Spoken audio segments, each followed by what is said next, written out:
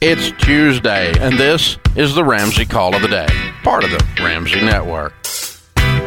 Joining me today is Ramsey personality Ken Coleman. Lisa is with us in Spokane, Washington, to start off this hour. Hey, Lisa, what's up? Hi, Dave. Thanks for taking my call. So here's the deal. My husband and I were in the process of building a house. We actually had the foundation go in last fall with construction due to resume this spring. And then we found out last week that our construction budget went up 40%. So we've been on this financial plan to do this really intelligently, and now it's just gone off the rails. So we're going to put that on hold due to COVID. And I have this big chunk of money sitting in our savings account waiting to pay for this home that now it's not working for us, right? It's making, 1% in our savings account. So we'd love to get your advice. I have some thoughts on whether to just park it in a savings account. We have a rental property that we owe some money on. We had sold our primary home, and I'm renting a home right now. Just could use some direction. Why'd you stop building last fall? So we're building in a mountain environment up at a ski resort, and you have to weather. Exactly. So we put in the foundation. But you didn't have your materials and all locked down by contract?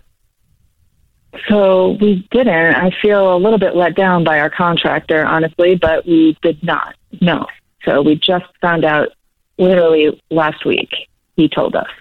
He gave us a revised. That's the difference in you sweet people and me. I wouldn't be a little bit let down. I'd be pissed off, like 40% pissed off. That was his job to lock this up. I mean, my gosh. Yeah. I'm working with a contractor right now, building a building or anticipating a building we're breaking ground on in 2 weeks, and I've been wearing them out about locking in everything because of the same stuff you're facing. These shortages on materials have gone through the roof, caused prices to go through the roof. We're going to see inflation come back, I'm afraid, because of it. So how long do you what is your guess on when you actually do build? Wait, do you think that it will go back down? I mean, you don't know, right? I don't know. Economists and weather forecasters are the only people that can be wrong and keep their jobs. Okay. And wait a minute, medical doctors predicting virus infection rates, but there he did. He went and did it. They can be wrong and keep their jobs too, but anyway, So what's your question for me? I don't know. I do know. I am pretty sure you're going to see something come back down. There's a reason that steel and wood and lumber and now plywood right behind it are going through the roof, as I understand it from the people we're working with in the business, because I've got several construction projects underway myself.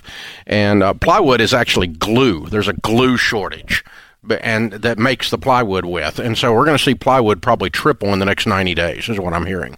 And it's already high. Lumber packages the factories were shut down and they were not producing inventory supply at the rate that it was going. It's not like there was this huge building spike and the factories were operating at normal. They weren't operating at all.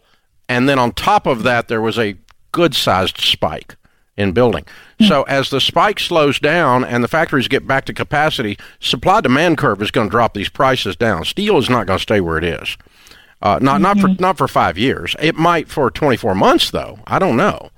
I don't know on that. But so the answer to your question is, how long do you think you're parking the money? The longer you're going to park the money, the more you're going to want to put some of it into something like an index fund and take a little bit of risk with it to get a little bit more money.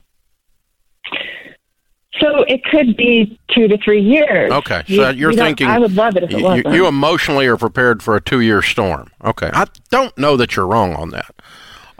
So I'm curious, Dave, how much do you owe on the rental property? Okay, so we owe $103 on the property, and I have $180,000 sitting in the savings account. Okay, when you get ready to build, would you be willing to sell the rental if you had paid it off and needed the money? If I need to, we definitely would do that. Yeah, because that's why I was wondering. That's a really safe place to get a 3 or 4% rate of return on that $100,000. Pay that mortgage off. Okay. Ken's got a point. That's where he's going. I jumped the gun. But yeah, that's what you were thinking. How much money's in savings for this building project? So I have 180 in savings, and we already have, we own the land outright, and we have no debt on the foundation is in and done. So we already have, 100,000. Parked over there in concrete right now, but that's exactly. Neither here nor there. You're not going to tear that down. So no. You could either do one of three things or some mix of them. Pay off the home, the rental, and then be willing to sell it when you gear back up, because you're going to need the cash back out of it. I'm not going to turn around and borrow back on it if you do that. That's kind of a point of no return on that. The second thing is you could park some in an index fund. Index funds are going to follow the market, whatever it does.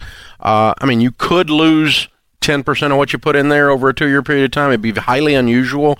The number of times a 2-year period in the stock market's history is down 10% is like 2% of the time or something. It almost never happens, but it could. Mm-hmm. I park stuff for short term like that if I can afford to lose the spread, lose 5 or 10% on it in an index fund. And you might make 10% instead of 1% on that portion. And then some of it you park in just cash, and that's your safety bellwether. Mm-hmm. So I probably wouldn't do the rental and the index fund. I'd do one or the other and leave the other half in just cash. Yeah. Okay. So you got half of it real safe, half of it's either in that rental and into the index fund, that kind of thing. Hey, thanks for the call. Thanks for tuning in to the Ramsey Call of the Day. To check out all of our podcasts, just search Ramsey Network on Apple Podcasts, Spotify, or wherever you listen.